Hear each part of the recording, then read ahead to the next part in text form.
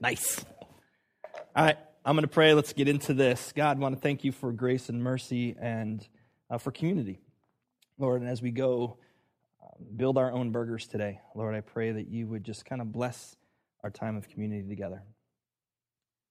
I pray that the words of my mouth and meditation of my heart would be acceptable in your sight, my rock and my redeemer. Amen. So this week, we're going to start a new series. It's in the book of Jonah. Now, I've been running from this book, and no pun intended, for a long time. In fact, I said, God, Jonah's like, it's a short book.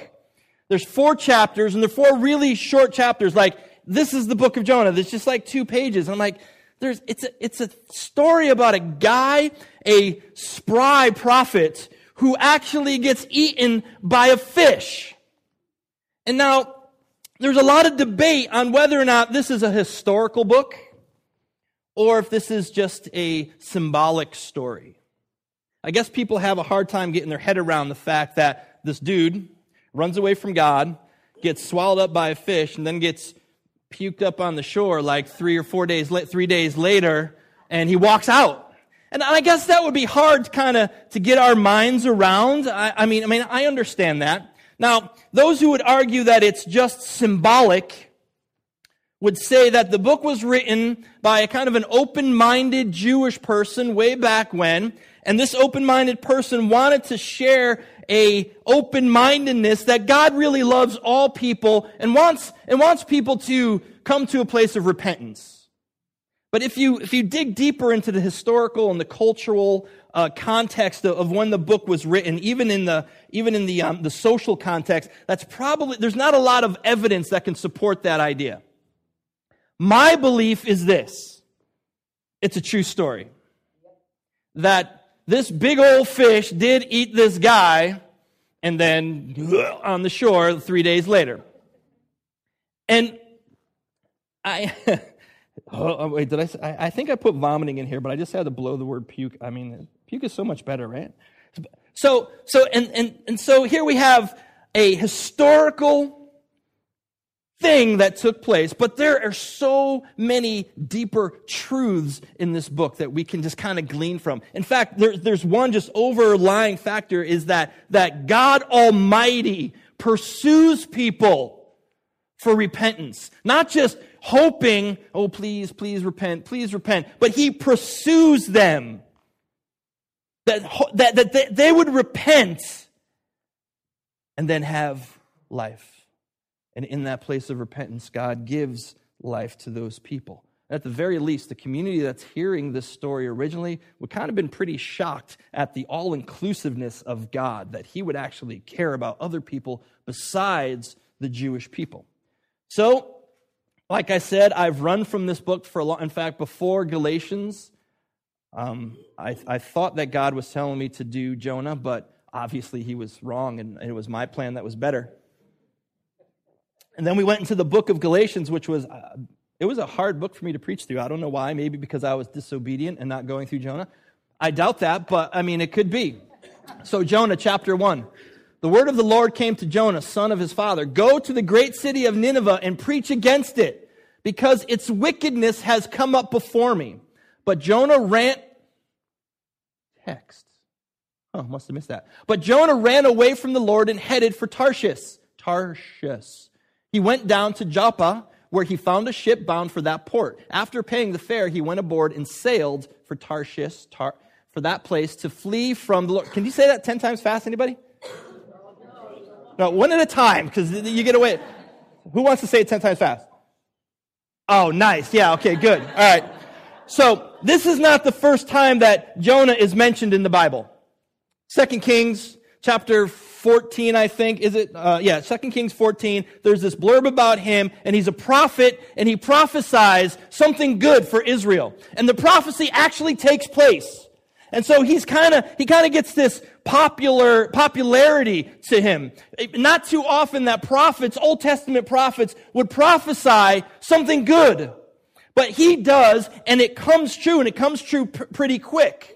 And so people think he's a pretty good guy, but not all people think he's a good guy because he's from the northern kingdom, which succeeded from Judah and from the Davidic rule. So not everybody is really happy with Jonah.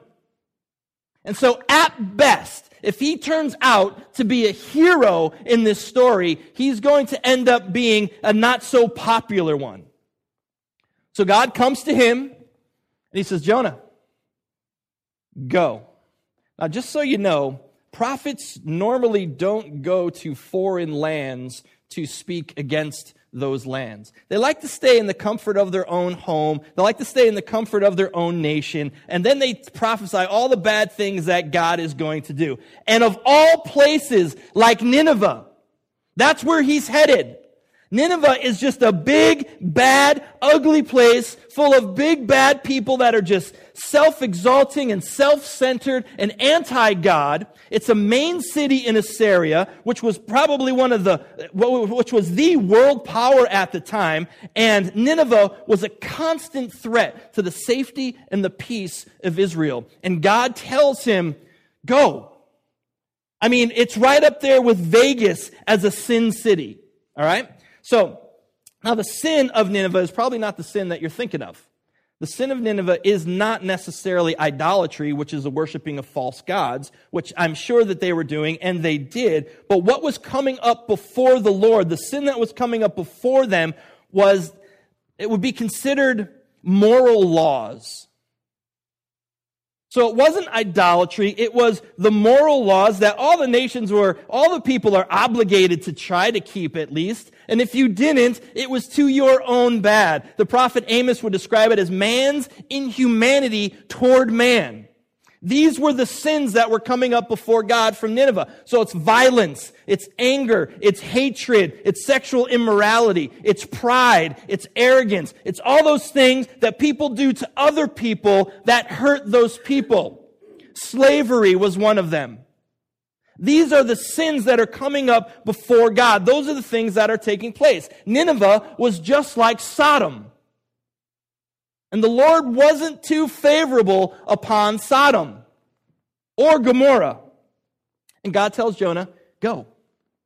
Go to that place, go to all those people, and tell them that things are not going to end well if they continue to live the way they're going to live. And Jonah, being the godly prophet that he is, he doesn't go. In fact, he runs in the other direction. Now, you would think his response would be different. He's a prophet of God, and he's got a pretty good track record established. He actually brought something good to Israel, and it happens. And so he's kind of sort of popular, but he's not going to have any of this whole thing, and he is going to run. I mean, there's a precedent in the Bible for men of God, even prophets, to argue with God. They get their assignment and they complain, and they're like, I don't want to go, but not even, that's not even the case with Jonah. Moses did it, right from the burning bush. Moses was a complainer. And Elijah's trying to get God to change his mind. He's like, just kill me now, there's nobody left with me, just kill, and so there's a precedent for that. But complete disobedience, this is unheard of. This guy is ready to go from hero to zero really quick in the eyes of the people that are hearing this story. Now, we don't understand why he chooses to run. It's not evident yet, but he decides that he's going to run. Calvin would suggest that there's this sense of hopelessness in him, that he has to go and he has to prophesy to these evil people, but we're not really sure. But understand this, Jonah was a Hebrew, and Hebrews were not seafaring people, okay? And so he wasn't used to the ocean. They had no experience on the ocean, so it's a pretty big deal for this guy to go down to a cargo ship and travel. And this travel would have taken him well over a year to get away from God, because that's how long, they say that Tarshish was somewhere maybe in Spain. That's a long trip by boat. He is running from God. He is committed to running. This is not a whim decision. He is paying his fare to run away from God. And the people hearing this would think, what's wrong with him? He's got to be just a little bit crazy here. How can you run from God? Have you ever read the Psalms? You can't go anywhere without God seeing you. You don't get to hide from God. And he knows this. He just chooses to run. Obviously, his plan is better than God's plan. Running away from the call of God in your life, running away from how God calls you to live, well, that's just pulling a Jonah. Now, we have just coined a new phrase for our community. Pulling a Jonah. Now, I don't want you to run around pointing your finger at people going, oh, just pulled a Jonah, didn't you? In fact, this is just like for your own personal reflection.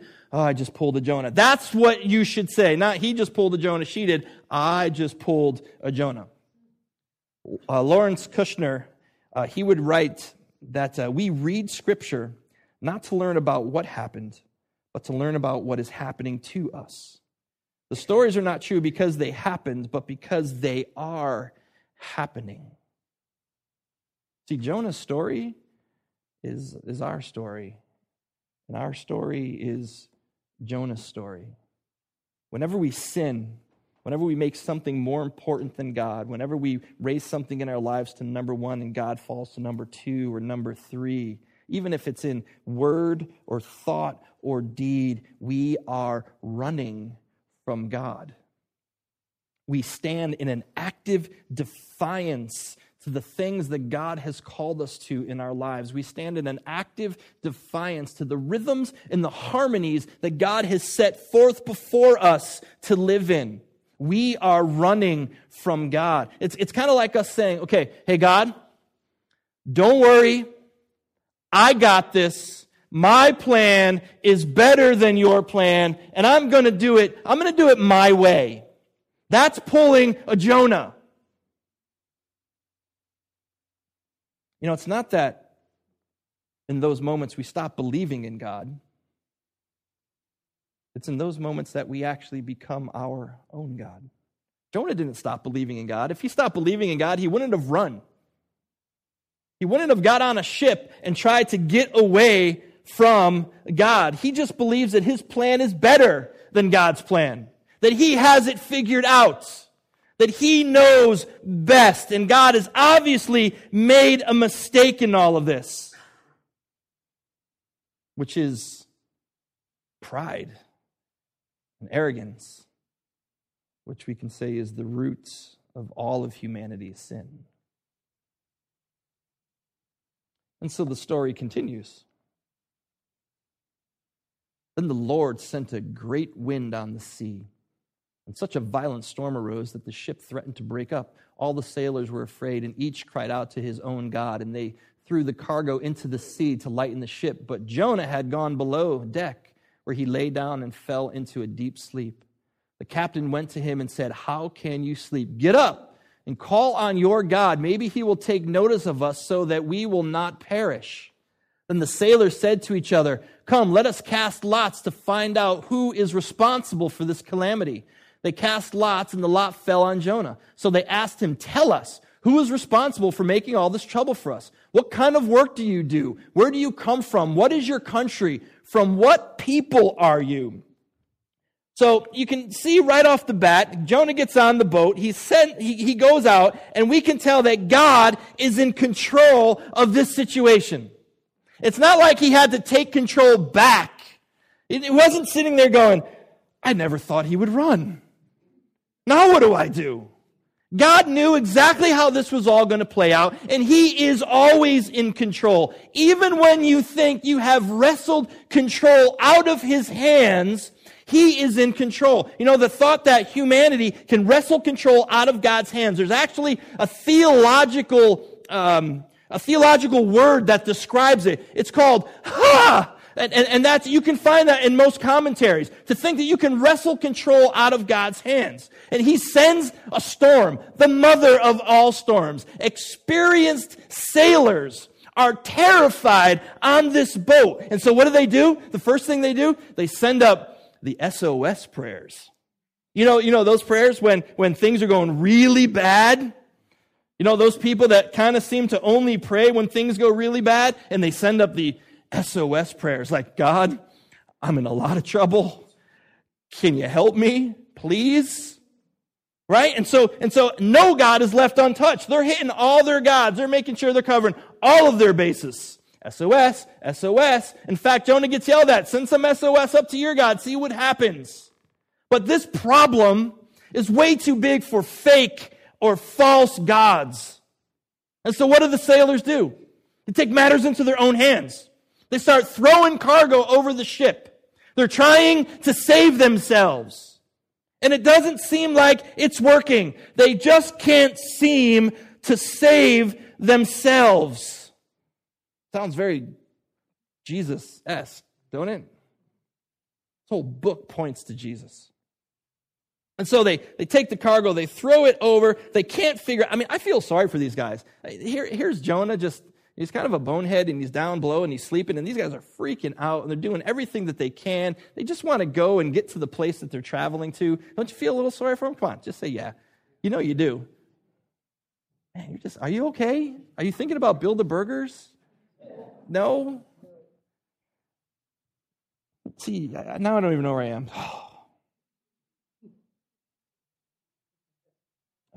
Oh, yeah, this is going to get good. So the sailors, they pray to their false gods. They try to do things on their own. They try to throw the cargo out, save themselves. They can't do it. If only this was talking about just people who are not Christian. If only this was just addressing people who are outside of the Christian faith. Because I have found Jesus followers acting the same way. Maybe even you know some people like that. They go and they create a God in their own image. A God that's very comfortable for them. A God that works for them. Francis Chan, in his book Erasing Hell, said this, that deep down in the heart of every person is a hidden desire to reinterpret Jesus in light of our own culture, political bent, or favorite theological belief. And when we actively pursue that mentality, we create a God that is not the God of the Bible, but is the God for me. A God that's comfortable, a God that's cozy, a God that agrees with everything that you say and everything that you do, a God that you don't have to deal with until you need something from Him, and He's just waiting to give you whatever you ask for. And He loves the SOS prayers too.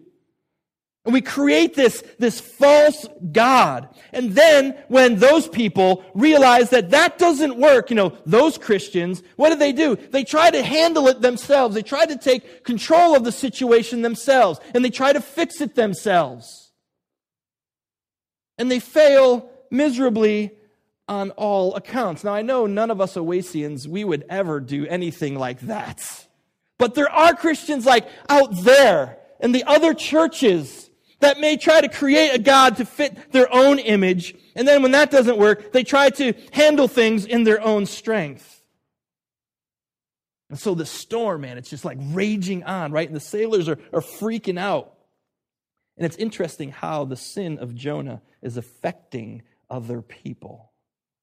See, our sin in our lives affects other people. He's down below and he's just sleeping, blissfully unaware of the consequences on deck. He has no idea that everybody is losing their minds. Now, at the beginning of the story, it said that Jonah went down or was going down to Joppa. And then we see here that he is below the deck. And then we'll see later on in a few weeks that he actually sinks toward the bottom of the ocean. And it's no coincidence the way this story is being told, because that is the description of a life, the life of a person who is running away from God. They continually just spiral down, and guess what? It pulls other people, the people around them in their lives, it pulls them down with them. Jonah is causing heartache for a lot of people he doesn't even know. And we as Christ followers, we in the church, not too many of us would say that we have enough of God. right? I mean, not many of us would say, you know what? I got all the God that I need, and I'm good. My relationship is perfect. I have arrived. In fact, I hear angels every morning, and I'm lulled to sleep by harps at night. I'm good, right? I mean, we all desire, grace and mercy in our lives. We all desire to know God's purpose and His plans for us. We all desire that godly, Christ-like passion to live. Let me tell you something. You will not experience any of those things running away from God. And we said that running away is your willful disobedience to the things that God has called you to in your life. It's a willful disobedience to live outside of the harmonies and the rhythms that God has set up. And by running away, you cannot be the person that God fully wants you to be. And by not being that person, you cannot pour out the blessings that God would have you pour out on other people. And so Jonah, he's down below and he's sleeping, right? And the captain comes down and he's like, dude, what are you doing? Things are happening up there. Pray to your God. Maybe He'll hear us. Maybe we won't die. And the guys up top, nothing is working. The SOS prayers go out. They don't work. They throw the cargo over. They don't work. The storm is getting worse. What do? They throw dice. I guess when all else fails, gamble a little bit and maybe you'll get the answer, right? So they cast lots. Come on. Boom. It lands on Jonah. And not only does the lot land on Jonah, but so do the questions. And they start firing off questions at him. Who are you? What are you doing? For real? They're terrified of what's going on. And they want to know who this guy is. And this is Jonah's response. He answered, I'm a Hebrew, and I worship the Lord, the God of heaven, who made the sea and the dry land. This terrified them, and they asked, what have you done? They knew he was running away from the Lord because he had already told them so. His answer, when he said, I am a Hebrew, it's not like saying I am Polish or I am Italian. There's something deeper going on in that statement. When he's saying, I am a Hebrew, and that would separate him from the rest of the nations, he's saying, I am a follower of God. I am a follower of Yahweh. And then he has the audacity to say, I worship the Lord, the God of heaven, who made the sea and the dry land. In the Hebrew, the literal translation for the word worship is fear. He says, I fear the Lord, the guy who creates everything. I fear the Lord. And this is pretty interesting. Coming by a guy who is running from God. It's very kind of not consistent with his actions. He was called by God. He deliberately runs from Him. He puts others at risk. He's sleeping as the consequence of his sin is playing out in other people's lives. Almost like he doesn't care. And then he tells people, I'm a Hebrew. I fear the Lord. And I read this, and I think about this, and I say, oh my goodness, this was written for the church today. It was like Jonah knew that there would be something called Christians, and he just said, I'm going to give them something to chew on, a couple thousand years from now. It's written for the church. Jesus followers are one of the biggest stumbling blocks to other people to get to God. Do you hear what I just said? We, Jesus followers, can be one of the biggest stumbling blocks for other people to get to Christ, to get to God. Gandhi wrote this. He said, I like your Christs. I don't like your Christians, because your Christians are so not like your Christs. Man, what if Gandhi became a Jesus follower? You think how cool that would be? Him and Eminem. I think Eminem would make a good Christian. No, I'm serious, because he's very poetic in his own way. But I digress. So anyway, so we have become the biggest stumbling block, or one of the biggest stumbling blocks to people coming to God. And so, okay, hypocrisy in the church, hypocrisy in Christianity, really? Well, yes. Absolutely. But it's okay, I think, that we can ask the question, well, what about other religions? What about other faiths? What about Judaism? What about Hinduism? What about Islam? What about atheists? Is there hypocrisy in those faiths? I would say yes. Anytime you put human beings, you add us in the mix, there's going to be hypocrisy. It's kind of in our nature. It's kind of written in our DNA. We are hypocrites. But what I find interesting is I've traveled the world and talked to a lot of people. I've never heard people outside of the church or outside of faith complain about the hypocrisy of people in those other faiths. Now, if you press for an answer, if you press them in the conversation, they will say, of course, there's hypocrisy in the other faiths. But it's almost like, and I don't know why, and maybe I do know why. In fact, I'll share why. But it's like Christianity is the default. Well, Christians, they say one thing and they do another. They say one thing and they do another. Okay, here's what I believe. I believe that there's something wired in us that has to do with truth and hypocrisy.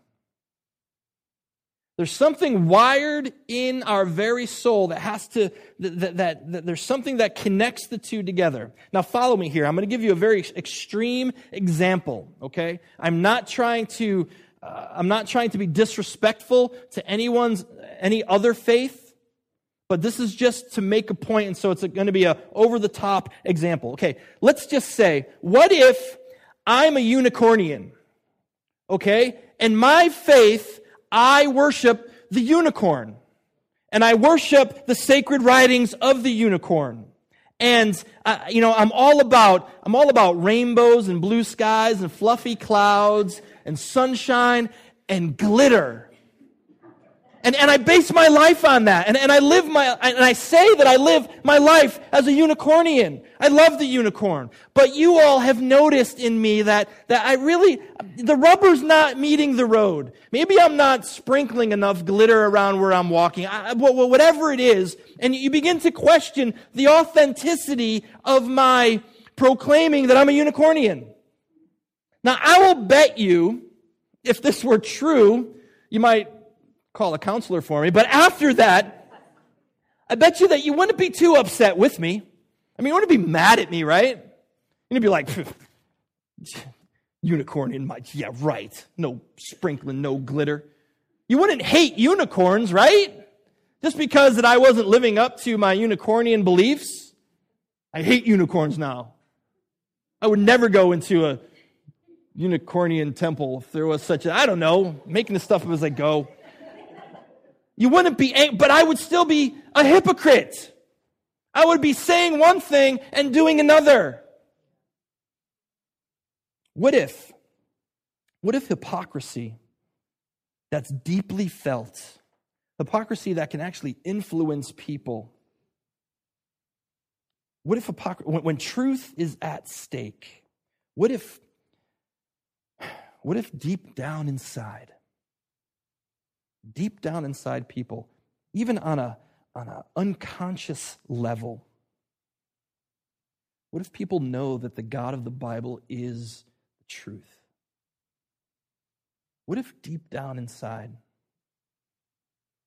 even if they don't know it, that there's something that pulls them to the place that Jesus is who he said he is, that he is not only the way, that he is not only life, but he is also the truth. And when the truth is not lived out by those professing it, then people are quick and vocal to take notice. And they walk away from it all. It's a joke when it's about a unicorn. But what if hypocrisy, when it's thrown into the face of truth, is what influences people? How often do I see and I'm going to say, I guess, non-Christian people, living the tenets of our faith. They love each other, care for each other, and they give grace and mercy to each other. Yes, all without Christ, I get that. But they're living the tenets of our faith, and they're sharing grace and mercy on deep, deep levels. You know that any love that is shown in this world is God love? Because God is love. And so love that is shown, no matter who shows it or what they believe, is from God. How many people outside of our faith love deeper, are more graceful, are less judgmental in a hurtful, arrogant way?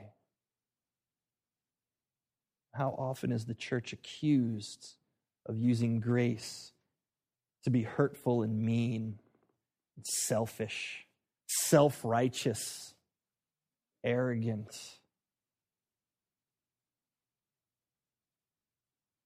Hypocrisy in the face of truth is damaging. The sailors in this story, the pagan sailors, feared God. When Jonah said, I am a Hebrew and I worship the Lord, the God of heaven who made the sea and the dry land, this terrified them.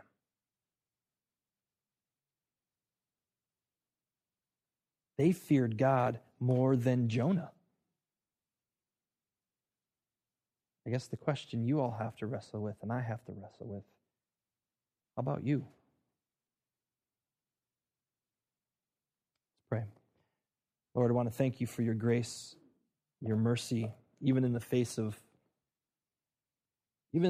our hypocrisy. You still love us. Strengthen us, Lord, to live the faith that you have called us to live. And we look to Jesus for our strength and for our rescue. Amen.